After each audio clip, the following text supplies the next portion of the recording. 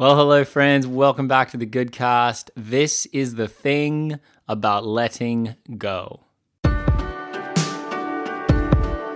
You're listening to The Goodcast. We believe there's goodness and beauty all around us. Your host, Daniel Geddes, will help you to rediscover what goodness and beauty in life could look like. It's time to hear from a range of perspectives, listen into honest conversations, and learn how others have found themselves discovering a more meaningful way of life. If you're ready to take the plunge into the messiness of life and wade through questions, doubt, faith, and spirituality, you're in the right place. Here's your host, husband, pastor, teacher, surfer, and craft beer lover, Daniel Geddes. Letting go. I wonder what comes up for you as you hear those two words. Maybe there's an excitement. Maybe there's a level of anxiety. Perhaps there's a fear. Perhaps there's questions. What am I to let go of? These are all valid responses to hearing those two words. The thing about letting go is that it's counterintuitive to what we believe we should do. Oftentimes, we don't believe we should let go. We believe we should hold on to things. Now, I'm not saying we shouldn't hold on to things, but today we're talking about the importance of letting go. I wonder if there isn't a value, an intrinsic value in letting go. I wonder if there isn't some spiritual truth at the foundation of things that invites us to let go. Like I said, it's not something that comes naturally to us. It's something that we usually want to hold on to. I think about my daughter, and I think about when she picks up things that she values and she finds, or she holds on to them. And it's actually my wife and I who need to invite her and remind her to let go of things. It's fascinating. Sometimes she'll pick something up and hold on to it so tightly and see something else that she knows she needs, but she refuses to let go of the thing she's holding on to take hold of the thing she needs. How might we be the same? Maybe we're holding on to things so tightly in this season that truly life, and perhaps even the Spirit, is inviting us to let go of. I wonder what letting go might look like for you as you think about that, as you think about those words. What does it look like for you? Only when we let go of things are we able to take hold of new things. Only when we let go of old ideals, or let go of ideals or ideas or things we've held on to, are we able to take hold or embrace new ways of being. What is it about letting go that worries us? I think that there's a deep fear within us that we'll lose some sort of idea about who we are and our security or our belonging. But see, this is a fascinating concept, because when I think about letting go, I'm reminded of a story in Scripture. It's found in the book of Genesis. Now, Genesis chapters 1 to 11 give us this primordial telling of the beginning of all things, a very ancient telling of the beginning of things from the Hebrew perspective. And during this time, we see the divine, we see the God revealed in the Scriptures. We see him, it seems like he's working behind the scenes. But then in Genesis 12, it looks like he steps into human history and into the human story in a very intimate way. See, there was this man named Abram, and he was living in this city called Ur. Now, Ur is arguably the world's oldest city. It is in the Sumerian region in ancient Mesopotamia, and it was an ancient Sumerian city-state. Remember, this is arguably the first city to ever exist. It's worked out a way of being. It's worked out a way of maintaining and managing culture and society. And it's into this world that we see God engage with humankind. And what is the invitation? What's the first invitation to mankind from the divine? What is God inviting mankind to do? It's to let go.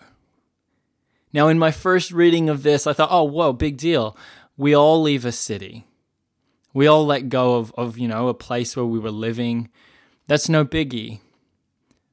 But this is a big deal for people in the ancient world, especially people who have grown to not only see a city as a place that they live, but a way of understanding who they are, a place that they derive their identity from, their value from. They now have an understanding of how things are. This isn't just a home for their family. This is an understanding of the way everything works. And what is God? What is this first invitation to Abram? It's to let go of that. This is huge. He's not just letting go of a place he was living. He's letting go of a way that he sees everything. He's letting go of his reality. He's letting go of his perspectives, his filters, how he understands all things. Sometimes we forget the humanity of characters in Scripture, but I just want to ask you a question. How would you feel if the divine came to you and said, hey, you, I want you to let go of everything you've ever thought you've known? I don't know about you, but I would be like, I'm not sure if I'm keen to do that. That's an intense challenge. Letting go of your security, letting go of the things that you've derived identity in, value in, helped you orient who you are and where you are in this world, letting go of all of that. But I wonder if this isn't the divine invitation of God to humanity to let go of the things that we actually hold on to, derive value from, find our identity in, all these things that we have and we experience around us. I wonder if the divine invitation from God is to not let those things go. You know what's something else that's crazy? As the invitation of God was to let these things go and be invited into the new. Now that makes sense if you say, okay, hang on a second, God, tell me what the new is. But God didn't do that with Abram. He said, let it go and come, and I will lead you to a land that I will show you. And so God asks Abram to follow this, to leave the land he was in and go to the land that he will be shown, with no idea where that land is. What a step of faith. What a movement towards trust and faith. You know, we oftentimes call it faith, and Abraham really just called it walking with God, trusting this voice that invited him into the greater, into the expanse, into courage, into trust, into letting go. Abraham didn't know where he was going, and we don't know where we're going.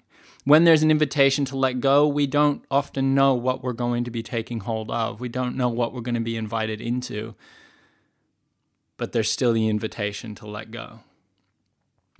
I've wanted to, as I've been thinking about this, I've wanted to make some changes in my life, and I've wanted to let go of the mirage of control. The deceit, really, that I am in control of things. I want to let go and learn how to trust. I want to let go and learn how to let things be, to let people be, to not make demands or control or manipulate things to get them to be how I want them to be, but to let them be. As a leader in a organization, in a church, I'm working out what it looks like to lead in a space where you set a tone for something, but you don't manipulate it or have it become exactly what you want it to be. You trust that the Spirit of God is within it and is leading it as well as it is leading me. Walking in the tension of that, trusting people, trusting teams, letting go of control, letting go of my way, and trusting and being invited to what is God's way, what is the mystery, opening up to the mystery that lies ahead of us. So it's interesting that at the very foundation of the call of the human heart that we see in Abram is the invitation to let go. See, I don't think that God changes that invitation.